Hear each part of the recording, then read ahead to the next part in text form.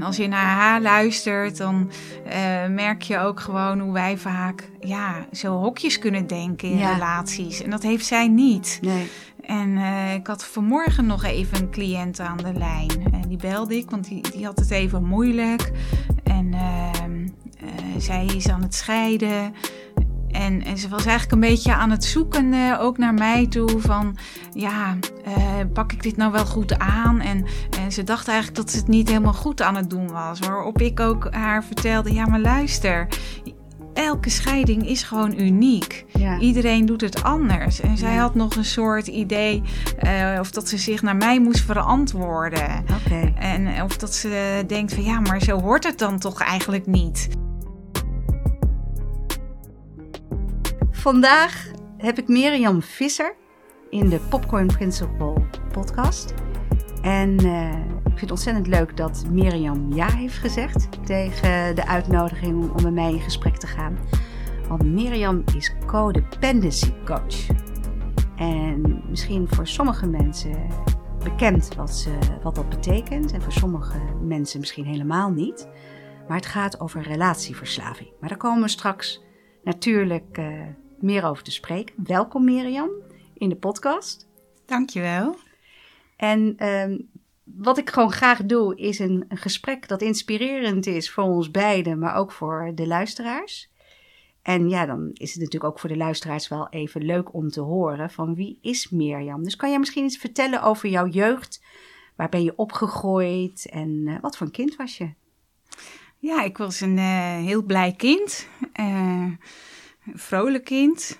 En ik ben opgegroeid in Schravendeel. Daar ben ik geboren en getogen. En had je broers en zussen? Ja, ik heb 2 oudere broers en 2 jongere broers. Oh, je bent echt het enige meisje in een gezin van 4 met 4 jongens erbij. Ja, klopt. Wow. Ja, echt het enige meisje. Maar gelukkig had ik heel veel vriendinnetjes in de buurt. En daar was ik altijd heel graag. En ik was ook altijd heel graag buiten. Dus ik herinner mezelf ook wel dat ik heel veel aan het rolschaatsen was. En later dat mijn vriendin dan ook tegen me zei van ja, voor jou moesten we dan zo'n kunstje doen met je been omhoog. En toen zat het soort juffrouw zijn er al een soort van in. Dat kan ik me ook nog heel goed herinneren. Dat speelden we ook in de schuren, waar we schooltje aan het spelen. Ja. Hadden we heel de schuur leeg en dat was dan ons terrein en dat werd dan een schooltje. Dus ik heb altijd enorm veel plezier met mijn vriendinnetjes ook gehad. Omdat mijn broers die trokken veel met elkaar op.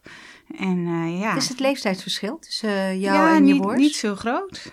Mijn oudste broer die is van 64 en ik van 69. Kijk. Er zit 5 jaar verschil maar tussen. En je jongste broertje? Ja, daar zit dan wel wat meer verschil tussen. Dat was echt een nakomertje. Die kwam 7 jaar later. Oké. Ja.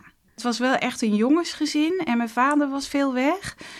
Dus ik heb me ook wel vaak een beetje alleen gevoeld daarin. Ik had ook heel graag een zusje gewild. Ik weet nog zo goed dat mijn broertje was geboren. En ik heb echt gehuild. Ik was zo verdrietig. Ik had zo graag een zusje willen hebben. En toen ik bij mijn moeder dus bij het bed kwam en ik wist dan dat het een broertje was geworden, heb ik ook echt gezegd, doe die maar in de prullenbak. Oh. Dat is echt gebeurd. En weet je broertje dat je dat destijds hebt gezegd? Oh, dat denk ik wel. Ja, ik denk wel dat ik dat wel eens verteld heb. Mooi. Ja. Heb je een goede relatie met je broers? Ja, zeker. Zie je ze vaak? Niet zo heel vaak, maar als het er zo uitkomt. En deze tijd met de coronatijd zien we elkaar veel minder.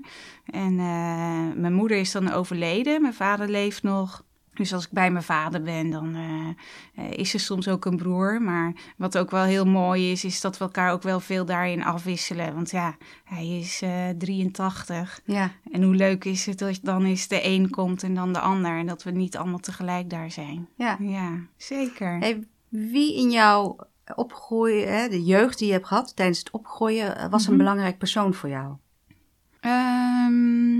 Uiteraard mijn ouders waren heel belangrijk. Toch ook wel mijn vriendinnetje Rianne. Oké, vertel eens wat over haar. Ja, met haar kon ik altijd enorm lachen, veel plezier maken. En al onze plannen en fantasie hadden we veel, konden we uitvoeren. Dus we waren van alles aan het doen. Dus ja, als ik aan die tijd denk ik aan heel veel creativiteit, ondernemen, noem maar op. Leuk. Ja. Dus het ondernemerschap zat al eigenlijk al vroeg in je. Absoluut, ja. Maar je noemde ook iets van schooljuf. Ja, nou ja, dat heb ik dus ook gedaan. Ja. Ik heb inderdaad 13 jaar in het basisonderwijs gewerkt. Is dat je eerste baan geweest? Nee, ik ben begonnen in het bedrijfsleven. Dus het basisonderwijs was een zij-instromer. Ja? Nee, want ik ben wel in een tijd opgegroeid dat ik op het VWO zat. En dat ik wel een soort van wist van, nou, dat zou wel wat voor mij zijn, hè, voor de klasse staan. Maar ja, dat was niet een soort logisch vervolg als je je VWO-diploma gehaald had. Ja. Dus toen ben ik de HES gaan doen, economisch-linguïstisch. Dus met talen, dat kwam echt wel door mijn vader, want die was veel in het buitenland. En die zei, ja, het is wel heel belangrijk om je talen te leren. Dus dat werd heel erg aangemoedigd. En had ik want best jij spreekt ook meerdere talen, hè? Ja, Frans, Duits, Engels. Ja. Kijk, en, doe ik je niet na. Ja, maar goed, dat werd heel erg gestimuleerd. Maar ik had er wel een zware dobber aan. Het was niet de meest voor de hand liggende keuze. Okay. Maar goed, ik heb mijn diploma gehaald en het bedrijfsleven ingegaan. En onwijs mooie tijden beleefd bij Procter & Gamble. Daar heb ik 10 jaar gewerkt. De concurrent van mijn vorige werkgever. Ja, grappig hè? Ja. En vanuit daar ben jij weggegaan en het onderwijs ingestroomd? Ja, op een gegeven moment kwam er een reorganisatie. En er werd gevraagd van, wat zijn jouw plannen dan? En eigenlijk was ik al bezig om wel eens mijn horizon weer te verleggen. En toen dacht ik ook van, nou, dat onderwijs, dat zou dan nu dan toch de kans voor me zijn. En dat heb ik toen ook aangegeven van, nou, ik zou wel graag dan mijn ontslag willen krijgen. Ja. En wat trok jou in het onderwijs? Je noemde het net al een beetje dat je zei, hè, met spelletjes spelen. Vond je het leuk om een klasje te organiseren? Ja, ik denk toch ook dat creatieve. Okay. Dat je wel heel creatief bezig kan zijn. Op allerlei vlakken. Hè? Dus het omgaan met kinderen, wat er moet gebeuren. Denk aan de toneelstukjes. Want welke klas gaf jij les dan als zij-instromer? Ik heb heel veel groep 3 gedaan. Oké. Dus heel veel dat is net na de kleuters. Nee? Ja, dat is de eerste klas na de kleuters. Ja, klopt. Ik even hard nadenken. Dus veel, de kinderen leren lezen. Ja, die beginnen dan met het lezen. Ja, dat begint tegenwoordig alweer nog vroeger, hè? Ja. Dan zijn ze al in de kleutertijd heel veel bezig met letters. Maar goed, groep 3 staat daar nog wel steeds onbekend, hè? Dan leer je echt lezen. Ja. En hoe lang heb je dat gedaan?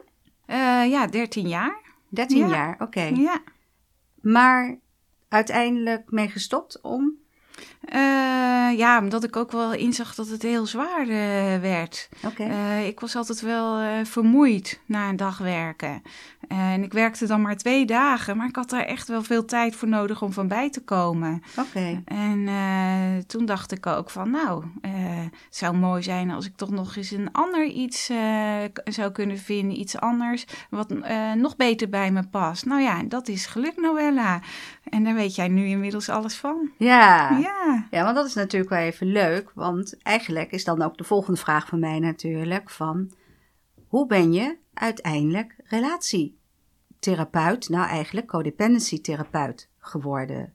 Kan je daar eens vertellen over wat er vooraf aangegaan is voordat jij die stap hebt gezet naar het ondernemerschap? Nou, heel mooi was dat tijdens de basisschooltijd dat ik de opleiding intern begeleiding remedial teaching gedaan heb. Ja. En tijdens die opleiding kwam ik in aanraking met NLP, neurolinguïstisch programmeren. En toen kreeg ik dus mee, maar de kinderen doen het niet expres. Dus ik kreeg daar al onderwijs over. De kinderen doen gedrag het niet van kinderen. En okay. Je had wel eens kinderen in de klas. Daar had ik dan wel moeite mee. En dan wist ik daar ook nog niet zo goed mee om te gaan. Kan je een voorbeeld geven? Bijvoorbeeld kinderen die dan elkaar in de haren vlogen. En ik was al bezig geweest met de stichting Omgaan met Pesten. Dat kinderen elkaar pesten, dat pestprobleem, dat raakte mij heel erg. Ja? En als ik daar dan mee te maken had, dat kinderen gepest werden, dus buitengesloten werden in de groep, daar was ik altijd heel alert op. En daar wilde ik me sterk voor maken als juf. Ja. Dus ik wilde daar ook alles van weten. En toen kreeg ik dus les over NLP. Ja? En dan, de kinderen doen het niet expres. En wat daarachter zit, is hun gedrag. Ze hebben altijd een bedoeling daarmee. Okay. En dat vond ik zo mooi, want dat zet je dan aan het denken. Dat ze dan pesten of onaardig doen. Zij hebben daar ook een soort doel mee. En eigenlijk een positieve intentie. En als juf zie je dat soms niet zo. Maar toch is het zo. Kan je een voorbeeld geven? Hè? Je zegt een goede bedoeling. Als een kind dus bijvoorbeeld vaak pest. Ja. Wat zou er daarachter kunnen zitten? Wat is jouw ervaring daarin? Het is toch altijd wel gewoon een soort roep om aandacht, om ook gezien worden. Daar komt het eigenlijk altijd op neer. En dat ze het soms niet weten hoe ze dat moeten uiten. En wat dan zo belangrijk is, om dan echt het gesprek aan te gaan met een kind. Om achter te komen, maar wat zit er dan achter? En vaak kom je daarop uit, want dat is wat alle mensen willen. We willen allemaal gezien en gehoord worden. Ja. En als dat dan niet lukt, je loopt daarin vast en dan kan iets van thuis vandaan komen, of dat soort dingen niet goed lukken in je leven, is het zo fijn als daar een goed gesprek over kan plaatsvinden. Ja. En dan kan je zo'n kind ook heel goed verder helpen. Zelfs in groep 3 dus hebben we. Ja, zeker. Ja. Zeker. Dus je deed die opleiding. Dat was eigenlijk een opleiding voor remedial teaching, maar daar zat NLP dus bij, begrijp ik? Ja, 1 module. Ja, ik vond het de mooiste module van heel die opleiding. Ja. En wat triggerde dat bij jou? Want dat heeft dus uiteindelijk iets anders in gang gezet. Ja, dat ik dacht van, daar wil ik meer van weten. En ik weet nog dat ik een collega had die ook die opleiding deed. En zij wilde dat ook. En we hebben het daar nog wel eens over. En ik heb inmiddels dus de opleidingen gedaan. NLP Practitioner en de Master. Oké. Ja. En dat heb je gedaan in de tijd dat jij nog juf was? Nee, want toen was ik gestopt. Toen was je al gestopt? Ja, en toen ben ik me omgescholen. Dus toen ben ik met NLP Practitioner begonnen. Daarna de Master. Maar waarom dat stoppen heb je eigenlijk gedaan, als ik het goed begreep? Omdat je zei, je vond het uiteindelijk toch heel vermoeiend. Klopt. Ja. En ondertussen was jouw nieuwsgierigheid gewekt door jouw opleiding op het gebied van NLP. Ja. Want die 2 opleidingen heb je pas gevolgd op het moment dat je was gestopt. Ja. Ja, oké. Ja. Vertel verder, want wat uiteindelijk, we willen graag komen, waarom ben jij nu de Codependency therapeut? Dus je hebt die opleiding gevolgd en wist je al wat en toen wist je wat je wilde doen? Nee, toen was ik nog zoekende en tijdens de master ben ik ook hypnotherapie gaan doen. En, wat is hypnotherapie? Hypnotherapie is dat je dus mensen gaat helpen in hun onbewuste, om dat een soort te programmeren. Ja. En daar heb je allemaal technieken voor. En dat gebruik ik nu ook in de therapie. Ja. Maar wat kan ik me daarbij voorstellen? Want hypnose, vooral, laat zeggen, misschien bekend bij mensen wat ze zien op de televisie van een show. Weet je wel, dat iemand wordt gehypnotiseerd en iets doet. Maar hoe werkt dat in de praktijk als je hypnotherapie doet? Ja, dat is dat je eigenlijk iemand in zo'n ontspannen toestand brengt. Ja? Dat je eigenlijk de grensbewaker, die heb je dan niet meer, hè? De kritische stem. Dat je denkt van, dit klopt niet wat de therapeut zegt. Of dit geloof ik niet. Hè? Ja. En dat je dat eigenlijk weg hebt. En dan kan je echt bij dat onderbewustzijn komen. Ja. En dan kan je ook bijvoorbeeld belemmerende overtuigingen gaan herschrijven. En dan kan je daar een cliënt mee verder helpen. Oké. Ja. Dus jij was eigenlijk dus druk bezig met meer opleidingen doen. Ja. Maar je had nog steeds niet het idee van, waar leidt dit toe? Of wel? Nee, maar tijdens de opleiding hypnotherapie heb ik een dame ontmoet. En zij heeft me daarop gewezen. Zij was bij Sarah Hofman geweest in opleiding. En zij vertelde mij, misschien is dat ook wel iets voor jou. En daar heb ik me toen in verdiept. En ik ben die opleiding gaan doen. Maar de opleiding bij Sarah Hofman, wat was dat voor een opleiding? Ja, dat is relatieverslaving en codependency. Oké. Kan je daar iets meer over vertellen, over wat dat is voor de luisteraar die niet weet wat relatieverslaving is? Ja, relatieverslaving is dus niet dat je dus van de ene relatie naar de andere hopt. Maar veel meer dat je genoegen neemt met de broodkruimels in plaats van het hele brood. Je moet je voorstellen dat je eigenlijk in een destructieve of toxische relatie zit. Waar een scheve verhouding tussen twee partners. Klopt, ja. Dan is het niet gelijkwaardig, een ongelijkwaardige relatie. Ja. En dat je dan jezelf daar veel te veel mee tekort doet. Maar het lukt niet om daar dan mee te stoppen. Oké. En dan ga je een daar soort toch mee van door. Afhankelijkheid ten opzichte van, laat zeggen, de partner die meer dominant is. Klopt. Is dat altijd? Is daar sprake van altijd van een dominante partner? Of niet? Is niet noodzakelijkerwijs? Ja, het is niet noodzakelijkerwijs, maar wat er wel gebeurt is dat je je afhankelijk op gaat stellen. Okay. En dat je op een gegeven moment ook jezelf helemaal gaat verliezen. Ja. Want wat gebeurt is dat je eigenlijk ook helemaal niet gericht bent op jezelf, hè? Maar altijd op die ander. Daar versmelt je ook een soort mee. Ja. Je bent ook in een soort overtuiging dat dat soort liefde is, dat dat zo hoort. Ja. Maar je raakt jezelf kwijt. Oké. En het is ook slecht voor je gezondheid. Ja. Dat zie ik dan ook. Ja. En die opleiding, dus het was codependency en relatieverslaving. Is codependency, is dat dan hetzelfde als relatieverslaving of staat dat net voor een ander aspect? Ja, dat zit er vaak onder, die codependency, onder de relatieverslaving. Dus die patronen. Oké. Ja, dus dat zit daar heel vaak onder. Oké, dus jij ging die opleiding volgen bij Sarah Hofman. En toen had je weer een opleiding erbij, want eigenlijk kunnen we constateren, vanaf de NLP ben je diverse opleidingen gaan volgen. Klopt. Maar wist je toen wel wat je wilde gaan doen, of niet? Ja, want toen wist ik, hier wil ik mee verder. Ja. Dus toen daar heb ik ook een jaar op gewacht. Ik was net te laat om te starten, dus ik heb een jaar gewacht tot ik... Wat bedoel je met een jaar te laat om te starten? Voor relatieverslaving en codependency, voor die opleiding. Okay. Dus ik was heel blij dat ik toen kon starten. Maar toen heb ik me ook al helemaal in kunnen lezen. Heel veel boeken gelezen. En helemaal daar al in gespecialiseerd. Dus voordat ik bij haar startte, wist ik al heel veel. En dat was wel heel prettig dan ook weer, ja. Op het gebied van relatieverslaving, heb je daar een persoonlijke ervaring mee gehad? Dat jij zegt van, dat interesseerde me. Of is het gewoon iets wat ontstaan is door de opleidingen die je hebt gevolgd? Ja, het is wel iets waar ik altijd heel veel interesse in gehad heb. Ja?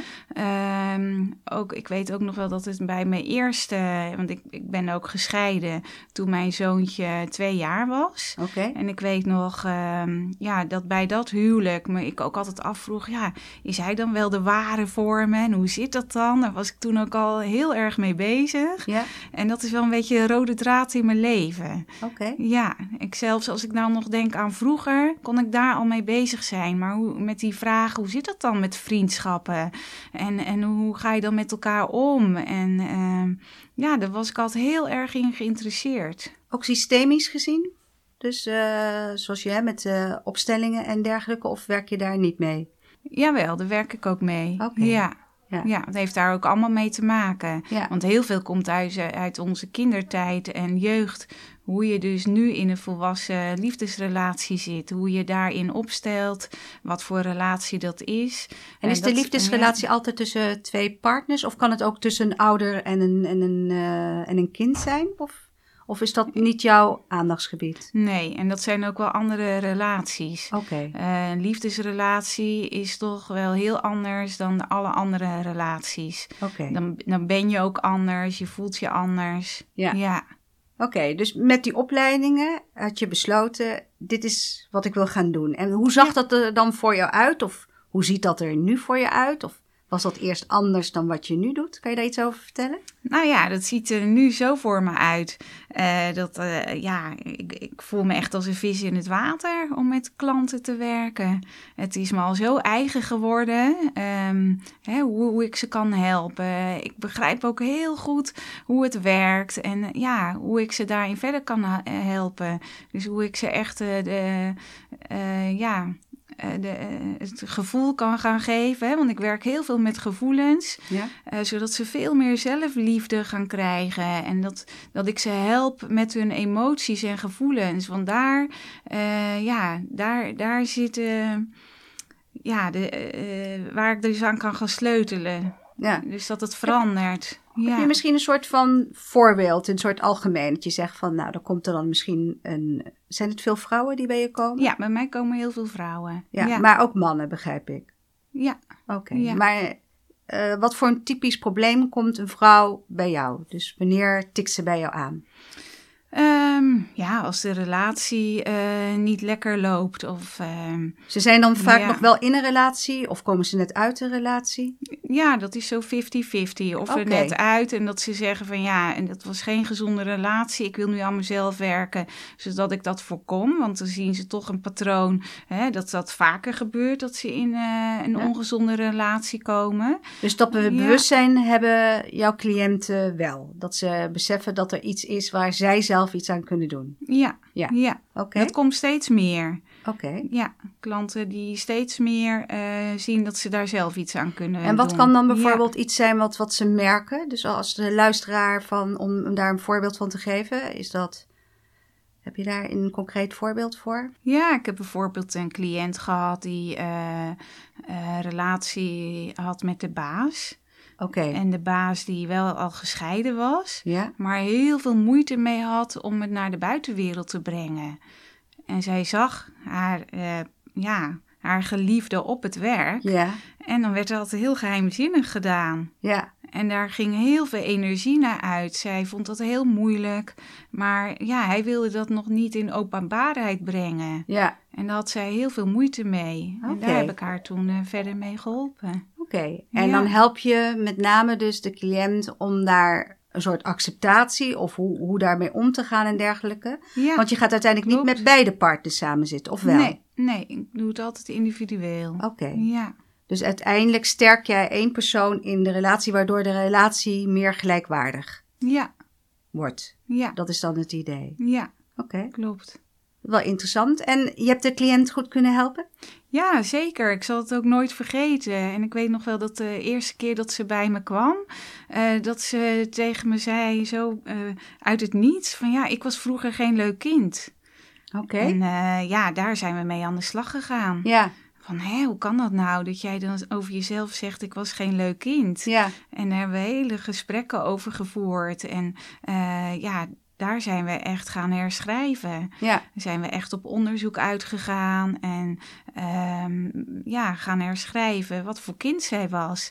En dan moet je je voorstellen, Noelle, dat ik op een gegeven moment gewoon ook denkbeeldig haar kleine ik in de praktijkruimte binnen laat komen. En dat we haar gewoon zien hoe ze was, dat we dat bespreken. Wat deed ze dan? Dat we eigenlijk soort in die film stappen van vroeger. Ja. En daar help ik haar dan mee. En hoe was dat dan? En ik kan haar daar dan heel goed in begeleiden. En dan ook een hele andere film daarvan gaan maken. Maar toch was jij wel een leuk kind. Ja. En we zijn op zoek gegaan hoe zij wel een leuk kind was. En dat is heel goed gelukt. Dat is mooi. Ja. En daar gebruik jij verschillende technieken voor. Ja. Want jij gebruikt onder andere volgens mij ook EMDR. Ja. En hypnotherapie, begrijp ik. Ja. Dus diverse therapieën om eigenlijk iemand te helpen gelijkwaardiger in een relatie te gaan staan of een nieuwe relatie meer op gelijkwaardige basis op te starten. Ja, klopt. Ja. En wat daar ook vaak achter zit, is toch ook een laag gevoel van eigenwaarde. Dus dat je dan accepteert, hè, dat je daar heel erg in meegaat, dat je baas daar niet voor uit wil komen, dat je dan een relatie hebt met elkaar. Dat geeft aan dat je het moeilijk vindt daarin je grenzen aan te geven. En heel vaak heeft dat toch te maken met dat lage gevoel van eigenwaarde. Ja. Dus dat is ook iets wat heel veel in mijn therapie terugkomt om daaraan te werken. Mooi. Ja. Wat ik ook wel eens heb gehoord is dat het vooral als er sprake is ook van een narcistische partner. Is dat vaak het geval of hoeft dat dus niet noodzakelijkerwijs te zijn? Dat er een ongelijkheid is in de relatie. Hè? Dat een van beiden een narcistisch persoonlijkheidstype is. Nee, dat hoeft niet. Oké. Maar in de extreme gevallen zie ik dat dus. Hè? Ja. En die hebben het gewoon wel zwaar in hun relatie. Ja. Ja, want dan heb je dus echt die dynamiek van aantrekken, afstoten. Ja. En dat is heel pittig. Ja. Maar eigenlijk zeg je, jij krijgt ook gewoon cliënten waar er helemaal geen sprake van is dat, hè, wat je eigenlijk zegt, het is niet zozeer aan de ander ligt. Het is eigenlijk de eigenwaarde van de cliënt waaraan gewerkt wordt om die te helpen om eigenlijk meer naar gelijkwaardigheid toe te komen. Ja, klopt. Waardoor die afhankelijkheid minder groot is en dat mooi. je meer je grenzen gaat aangeven. En wat daar weer heel belangrijk aan is dat je gaat leren wat je behoeftes zijn. Ja. Want dat komt dan ook uit de kindertijd vandaan. Hè? Dat heeft met hechtingsstijlen te maken. Ja. Dus als je dan in je kindertijd bijvoorbeeld angstig of vermijdend gehecht bent, ben je zo soort geprogrammeerd dat je je ouders altijd naar de zin wilden maken. En heb je eigenlijk nooit geleerd van, maar wat wil ik dan? Wat zijn mijn behoeftes? Ja. En dat is dan zo belangrijk, dat ik daar mijn cliënten ook mee help. Om echt naar hun gevoel te gaan. En ze dat te leren. En ik geef ze ook huiswerk mee daarvoor. Een emotiedagboekje, emoties bijhouden. Om erachter te komen. Maar wat voel ik dan? En wat zijn mijn behoeftes? Ja. En dat zijn ze vaak helemaal verleerd. Ja. Ja. Dat klinkt als een hele mooie, therapie en onderneming. En hoe loopt, als we even kijken naar jou als ondernemer. Ja. Hoe is je ondernemerschap dus eigenlijk gestart?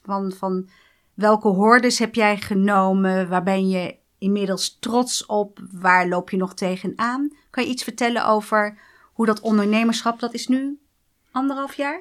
Nee, dat is al weer zo 2,5 jaar, hè? 2,5 jaar, sorry. Ja, dat is alweer 2,5 jaar. De tijd gaat veel harder dan we denken. Ja. Maar vertel, hoe is jouw ondernemerschapspad verlopen? Begonnen met een website te bouwen zelf. Gewoon zelf? Ja. Niemand geen hulp gevraagd? Nee, YouTube film aan. En ik heb gewoon gedacht, we gaan gewoon bouwen. En we zien wel waar het eindigt. En dat is iets... Dat is voor jou normaal dat jij zegt van ik ga het zelf uitproberen om te doen. Is dat de manier waarop jij het ook leuk vindt om te ondernemen? Ja, dat is zeker de manier die bij mij past. Oké. Ja, het eerst allemaal zelf te ondervinden en te ervaren.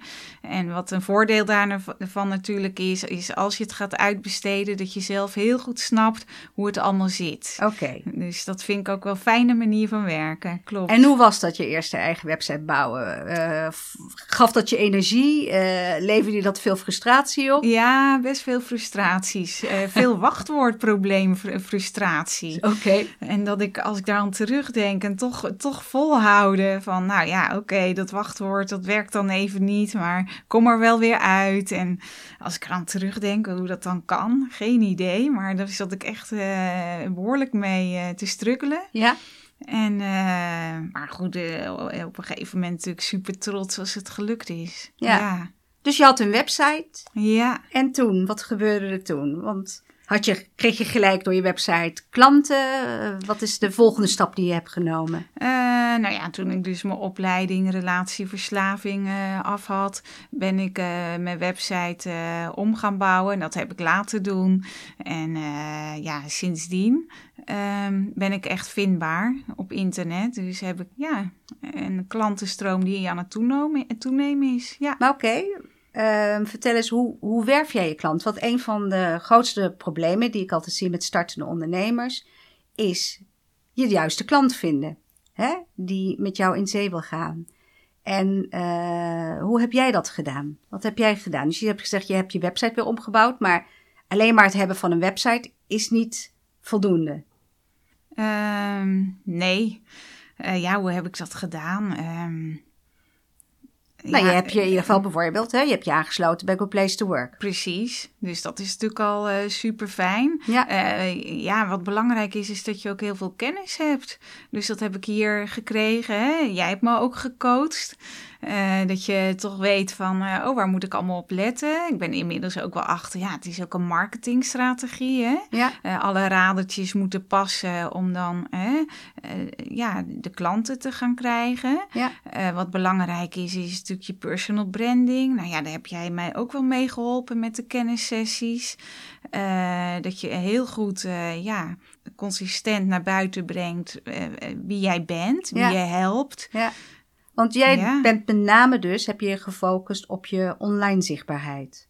Ja, daar heb ik me op gefocust. Want je bent niet bijvoorbeeld naar netwerkbijeenkomsten anders dan de kennissessies hier, die wij hier lokaal doen. Maar je hebt je vooral gefocust op online zichtbaarheid. Klopt, ja. Hoe heb je dat dan aangepakt? Vooral ook voor de luisteraar als je startende ondernemer bent. Van waar ging jouw aandacht dan naartoe? Ten eerste een goede website. Ja.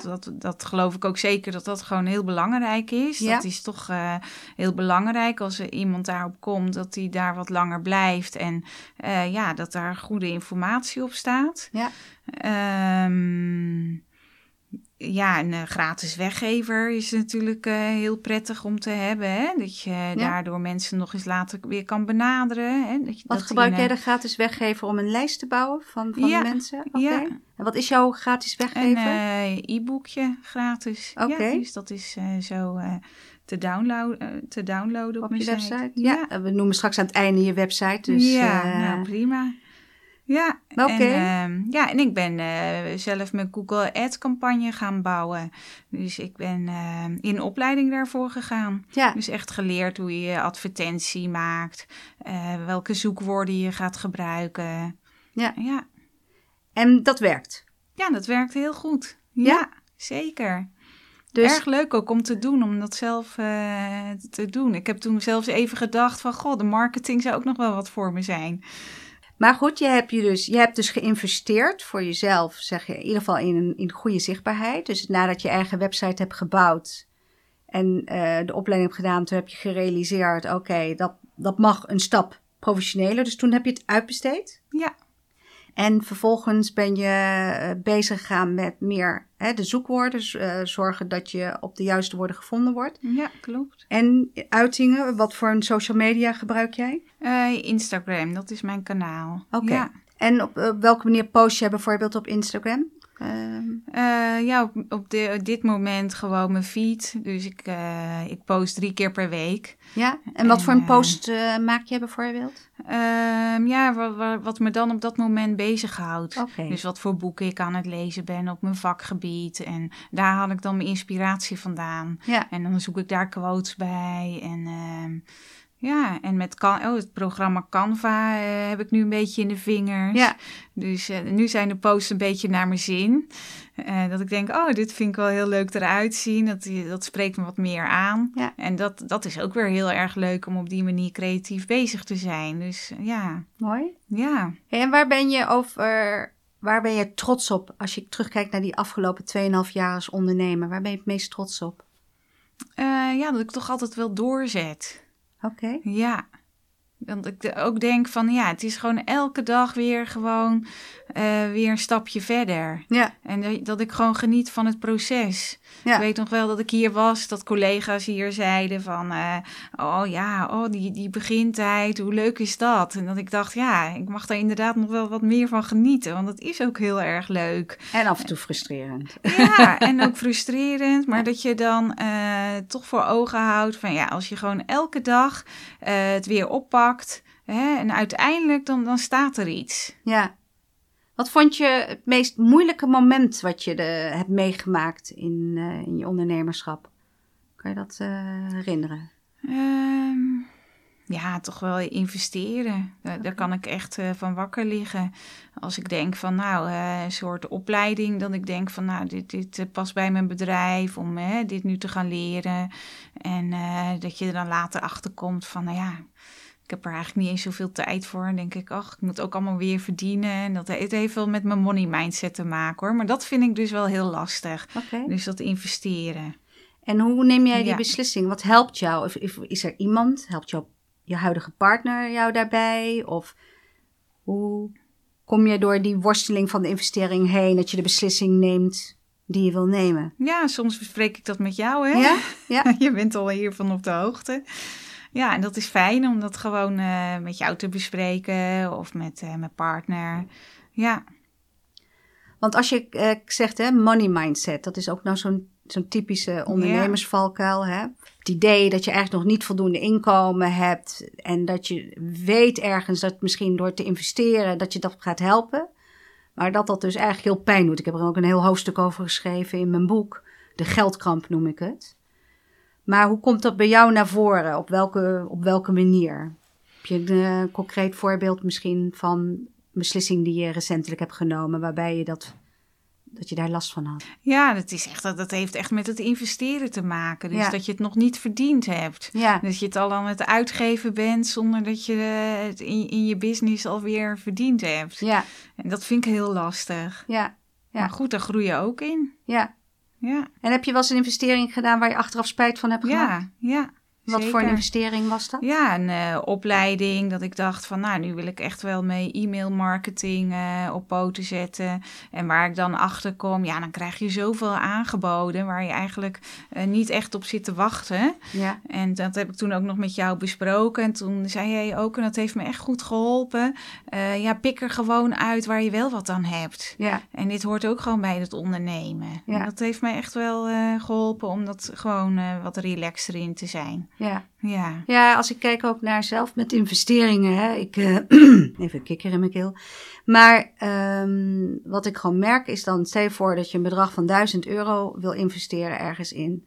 Is dat ik dan voor mezelf altijd kijk en ik denk van oké, maar als ik dan deze opleiding ga doen of ik ga deze actie uitvoeren, wat wil ik dan dat dit mij oplevert? Dus ik heb dan ook echt een soort focus of een doel dat ik dan koppel aan het feit aan de investering.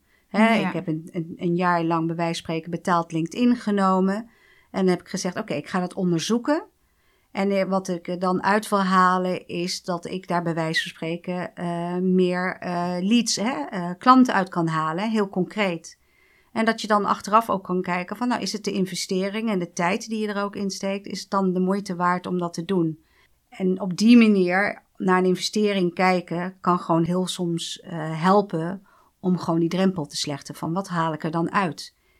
En ik geloof zonder meer dat elk programma wat er aangeboden wordt, daar kan je wel iets uithalen. Maar het is ook wat wil jij eruit halen? Wat is voor jou belangrijk als je hier het geld tegenover zet? Ja, dus, klopt. En dat heeft me heel erg geholpen toen je dat mij vertelde. Ja, zo moet ik het gewoon gaan zien. Ja.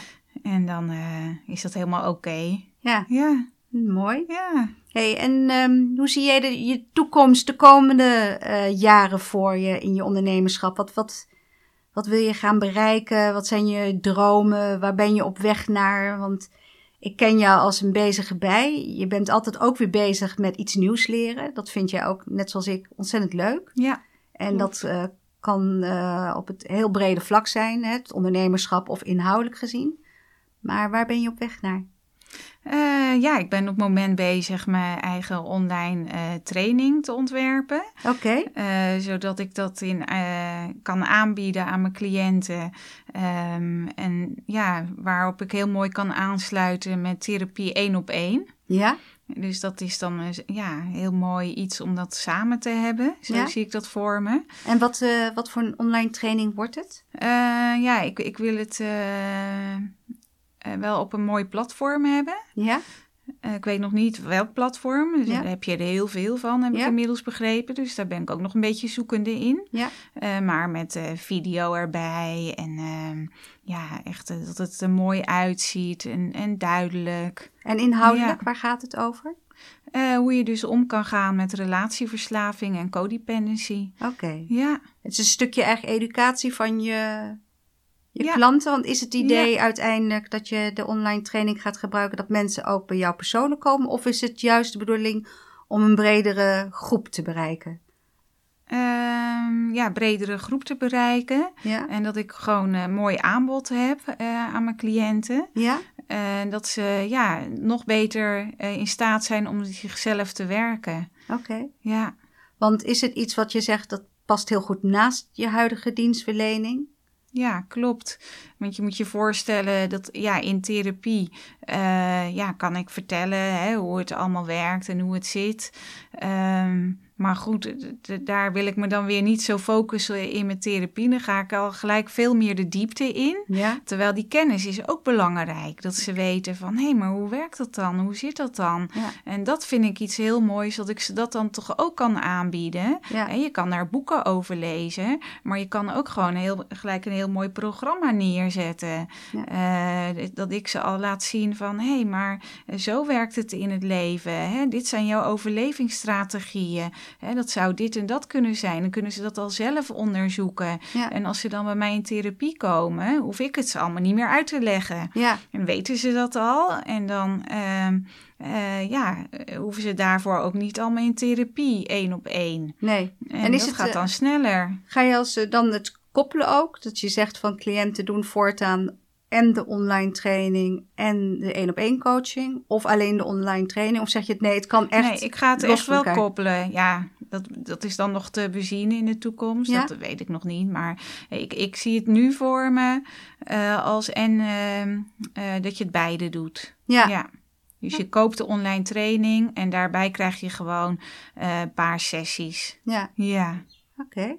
Leuk, dus je bent bezig met een online training. Ja. Hartstikke mooi. En hoe ziet verder het pad uit? Want zie je je praktijk straks met personeel erin? Of zeg je nee, dit is echt iets wat ik zelf wil blijven doen, 1 op 1? Echt iets wat ik zelf wil blijven doen. Oké. Ja. Dus het is niet dat jij zegt, ik ga een instituut bouwen voor codependency, relatieverslaving, waar ik allerlei mensen in dienst heb die het werk doen wat ik nu doe. Nee, dat past niet bij mij. Dat past niet. Jij vindt het ook fijn om zelf aan de slag te gaan. Klopt. En het gewoon klein te houden. Oké. Ja. Dus wat zou jij mooi vinden om straks bereikt te hebben als je verder bent? Heb je een eigen podcastshow? Boek geschreven? Wat zie je voor jezelf op je pad? Dat ik gewoon vrouwen verder hiermee kan helpen. Wat ik nu al doe, dat wil ik eigenlijk blijven doen. Ja. En daar gewoon een mooi inkomen uithalen. Ja, klopt. Ja. Nee, maar dat vind ik heel mooi om te horen. Want je weet hoe ik ben begonnen met de enorme ambitie van ik ga multinational bouwen. Ja. En uiteindelijk zit ik gewoon nog steeds in het Kleibergkwartier. Mm-hmm. Maar ik moet heel eerlijk zeggen, de zingeving die ik krijg uit mijn dagelijkse bezigheden, inclusief deze podcast, die zijn voor mij gewoon onbetaalbaar. En dus ik ben uiteindelijk heel blij in de manier waarop ik het doe en wat ik doe. Ja. Maar ik ben altijd nieuwsgierig, weet je wel. Het is ook heel mooi als je een ambitie hebt om veel groter te groeien. Zeker, ja. En, ik vind dat heel mooi als vrouwen dat wel doen en hebben. Ja. Maar voor mezelf zie ik dat niet. Nee. En een boek? Nee. Ook niet? Podcast starten? Nee. Ja, wie weet. Podcast wel, want ik ben wel echt podcastfan. Ik luister heel veel podcast. Ja. Dus dat vind ik wel heel leuk. Dus dat ik hier aan mee mag werken, vind ik ook heel leuk. Ja, ik vind het ook heel erg leuk. Want het is, we laten gewoon een beetje breed scala zien ook van, weet je, wat is ambities? Wat zijn de drivers? Wat vind je leuk? Wat houdt je tegen? En uiteindelijk, eigenlijk wat jij ook al beschrijft, hè, dat wat in een relatie niet lekker werkt, dat zijn ook eigenlijk vaak de valkuilen waar je zelf als mens mee te maken hebt in allerlei andere vlakken. Hè? Dus in het ondernemerschap en in je werk en noem maar op. Hè? Die patronen die je wil doorbreken. Ja. Ik geloof nog steeds, de grootste valkuil, of laat zeggen de grootste horde, ben je altijd zelf. We zitten onszelf het meest in de weg. Absoluut, dus, klopt. Waar zit jij jezelf het meest in de weg? Natuurlijk mijn money mindset. Die zit bij mij soms behoorlijk in de weg. Ja. Hè? Dat je daar dan niet van kan slapen. Dat je denkt, oké. Ja. Kan je dat terugleiden tot iets in vroeger, als je als therapeut zijnde? Ja, dat ik toch wel... Vroeger zaten we om de tafel en dat we dan met elkaar over hadden hoe we met z'n allen konden bezuinigen. Dus ja, dat het crisis was. Ja. Ja. Oké, dus jij hebt eigenlijk ook vanuit huis de boodschap meegekregen... zuinig aandoen, ja, zeker. Het geld. Ja. En heeft jouw scheiding daar ook nog een rol in gespeeld? Want hoe lang ben jij na de scheiding alleenstaand geweest? 4 jaar. 4 jaar. Ja. En toen was je nog juf? Of niet? Ja, toen was ik net juf geworden, klopt. Want ik kreeg mijn ontslag toen en mijn scheiding tegelijk. Dus ik heb toen wel even heel moeilijk gehad. Ja. Dus ik heb ook wel even gezien hoe het niet leuk is. Maar dat heeft me ook weer heel veel opgeleverd. Ja. Dat je ook weer leert hoe veerkrachtig je kan zijn. Ja. En dat je ook wel ziet dat het leven af en toe helemaal niet leuk is. Ja. En dan ga je de wereld ook anders zien. Ja. En dan ben je ook weer anders naar anderen toe. Ja. Dus het levert ook wel weer mooie dingen op. Als je ook eens meegemaakt hebt hoe het niet leuk is. Ja. Ja. En wat doe jij zelf om je money mindset eigenlijk om te turnen naar het positieve voor jezelf? Ja, er veel over praten met mijn man. Dat is heel belangrijk. Ja. Ja. En dan, hij steunt jou? En hij steunt mij. Super belangrijk in het ondernemerschap. Ja. Ja. Dus, maar hij vindt ook dat we meer taartjes moeten verkopen dan taartjes bakken. Ja, ja, daar hebben we toen heel erg om gelachen. Hè? Ja. Dat zei mijn mentor destijds in een sessie. Die zei, wil je nou taartjes verkopen of taartjes gaan bakken? Ja. Ja, ik zal nooit meer vergeten dat Frank hier was. Ja. En dat we het daarover hadden. Hè? Ja. Die taartjes, we hadden toen over koekjes bakken. Ja. Maar goed, dat weet jij ook nog wel. Ja. Een poosje later, toen was ik echt goed mijn koekjes aan het verkopen. Ja, absoluut. En nog steeds nu. Nee, want het gaat hartstikke lekker. Ja, het is ook echt lekker. Leuk om te zien en te horen. Ja. En ik vind het ook heel erg leuk om te zien...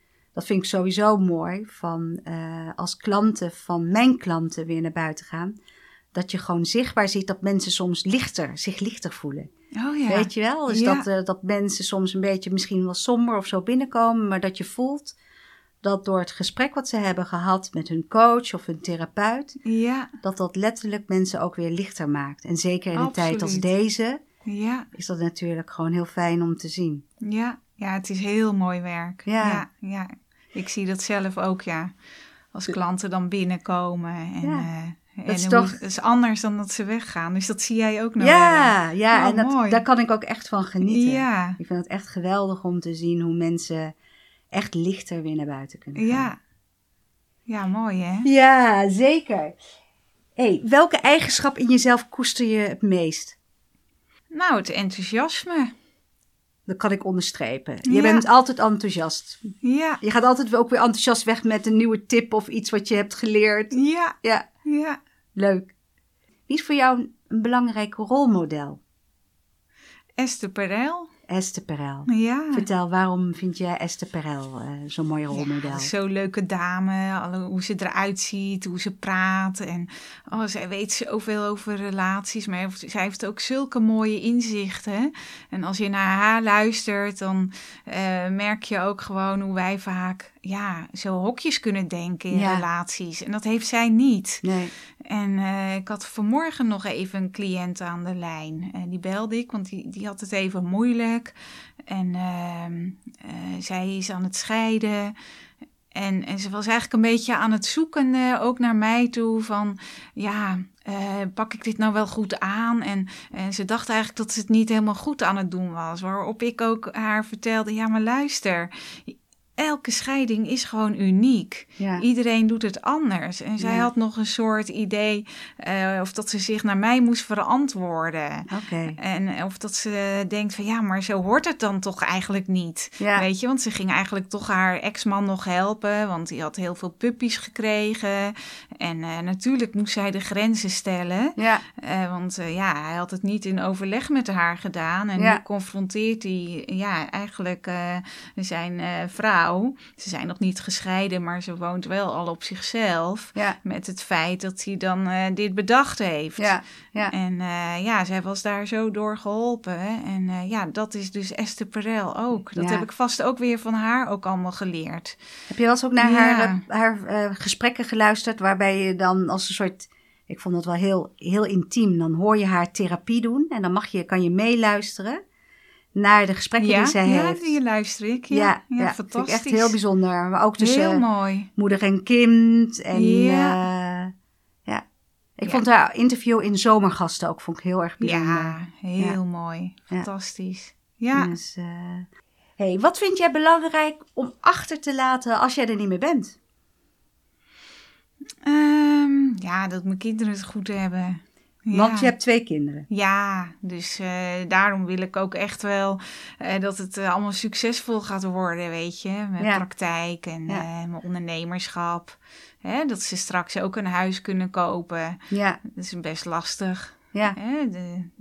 Deze generatie zal het wat moeilijker hebben om straks een huis te kopen. Hoe mooi is het als ik ze daar straks bij kan helpen. Ja, dus dat mijn kinderen het goed hebben later. Ja. Mooi. Ja. Ik denk dat dat waarschijnlijk de wens is van heel veel ouders. Hè? Ja, dat denk ik ook. Dat we dat graag willen. Wat is het beste boek wat je hebt gelezen tot nu toe? Het beste boek. Ik ben hem nu aan het lezen van Martin Apollo. En dat heet Hecht niet. En dan staat de H tussen haakjes. Oké. En ik kreeg het te horen getipt van hier een collega. Van Good Place to Work, van Paula. Kijk, Paula Koolmees. Paula Koolmees, ja. Wat leuk. Ze zei, die moet je eens lezen. Dus dat ben ik gaan doen. En wat voor een boek? Waar gaat het boek over? Ja, dat gaat over hechtingsstijlen. En daar komt dus heel veel vandaan. Ja. En dat geeft heel mooie inzichten. En dat helpt mij nu ook alweer door dat boek te lezen. Om ook weer mijn cliënten hiermee verder te helpen. Mooi. Ja. Leuk. Paulo? Hoe heet hij? Nee, Martin Apollo. Martin Apollo, sorry. Ja, Paula Koolmees, Martin Apollo. Martin Apollo. Oké. Ja. Wat is de mooiste film tot nu toe die je hebt gezien? Ik heb erg genoten onlangs van Bridgerton. Lekker die romantiek, heerlijk. Ik hoorde meerdere good places over. Ik heb zelf nog niet gekeken. Ja, want dat heb ik ook hier getipt gekregen. Ja. Leuk is dat. Een mooie romantische serie op Netflix. Ja, heerlijk was het. Ik vond het zo leuk. En zoals die tijd nagespeeld werd, maar dan met de muziek van nu. Ja. En ik heb daar zo van genoten. En het heeft ook wel weer meteen raakvlakken met mijn werk. Hè? Ja. Want het laat ook weer zo'n soort zien van de romantische illusie. Maar ook dat wij soms zo'n verkeerd beeld hebben van relaties. Op de film is het altijd dat er eerst haten ze elkaar en daarna vinden ze elkaar en dan is er altijd weer een probleem en er is altijd heel veel spanning. Ja. Terwijl waar komt het op neer bij een relatie is niet zoals in de film. Het is geen spanning, weet je. Liefde, dat begint gewoon uit rust. Niet uit spanning. Maar film, en daar worden we allemaal een soort door gehersenspoeld. Ja. Denken we dus dat dat wel een soort erbij hoort. Ja, storytelling, hè? Ja. Met de spanningsboog. We hebben ook een kennissessie binnenkort over storytelling. Dus ik ben me daar heel mee om te verdiepen. Ja, inderdaad. Ja, want Hollywood weet dat heel goed te doen. Hè? Om de kijkers natuurlijk aan de buis te houden. Ja.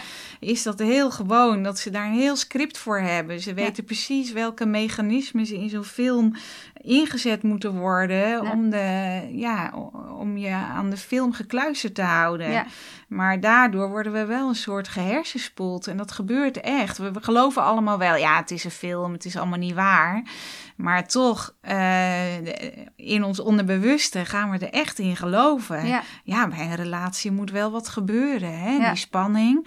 En dat we, als we dan in een relatie zitten, dat we denken, nou, nu moeten we wel verliefd zijn en vlinders voelen. En dat weet ik met mijn werk. Vrouwen die in destructieve relaties zitten, die dat dan toch ook verwarren met de liefde. Okay. Dat ze denken van, dan krijg ik af en toe zo'n broodkruimel. Ja. Een beetje aandacht, daar doen ze het dan voor. Maar ondertussen pikken ze van alles. Ja. En dat wordt ons ook daardoor een beetje meegegeven, dat het een soort gewoon is. Ja. En vaak weten we het helemaal niet. Hè? Wat is, als je dat nooit gezien hebt in je omgeving, wat een gezonde relatie is. Ja. En je krijgt het ook nog eens van tv allemaal mee. Ja. Daar wil ik eigenlijk ook wel meer bekendheid aan geven. Ja. Veel meer bewustzijn. Dat relatie is niet... Mag ook gewoon een kabbelend beekje zijn. Ja, precies. Ja. Want dat vinden we... Het hoeft geen woeste vaak rivier te zijn. heel met, moeilijk. Dat vrouwen ook zeggen van ik kan hier niet uit deze relatie, weet je. En dan... ik heb wel eens een man gehad in mijn leven, maar die heb ik afgewezen, want die leek me zo saai. En dat ze daar nu aan terugdenken van misschien was dat wel veel beter geweest. Ja, bijzonder. En dat ze dat moeilijk vinden. Of vrouwen die nu zoekende zijn, dat ze denken van die inderdaad voor de foute mannen vallen, maar het heel moeilijk vinden om gewoon die liefde te vinden vanuit rust. Ja. Nou, ook wel interessant wat jij zegt. Dus dat we het beeld wat we hebben van een goede relatie en altijd met spanning en dergelijke, dat dus eigenlijk ook een beetje, een verkeerd voorstelling is van. Ja, bijzonder. Zeker. Ja. Ja. Wat is het lekkerste eten? Sushi. Straks weer in een restaurant. Ik hoef dat niet vanuit de supermarkt, maar echt in een goed restaurant. Heerlijk Lekker sushi eten. Ja, nou, laten we hopen dat dat weer snel kan. Ja. Een bijzondere vakantie die je hebt gehad? Maleisië. Borneo. En daar heb je rondgetrokken met je gezin? Nee, toen ik nog zonder kinderen was. Oké. En dan ook de berg Kinabalu beklimmen. En dan, ik heb de dag daarna nog nooit zo'n spierpijn gehad, echt.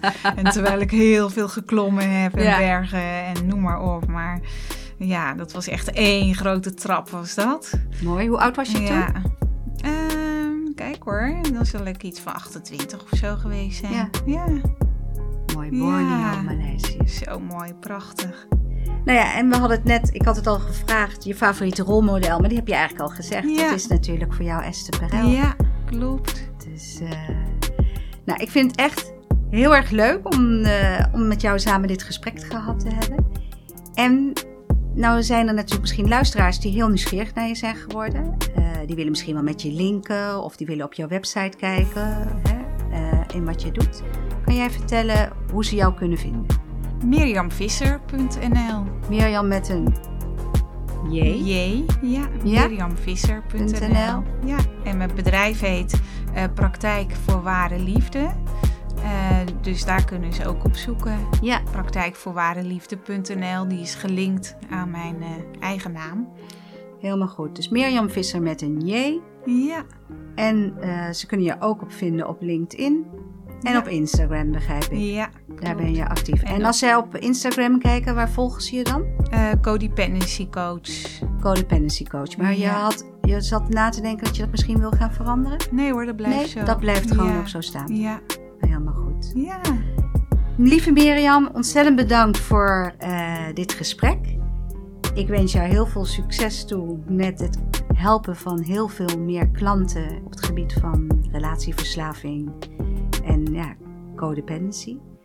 En ik zeg al, ik zie jouw klanten lichter echt weer naar buiten gaan. Dus het is mooi dat jij ze daarbij kan helpen.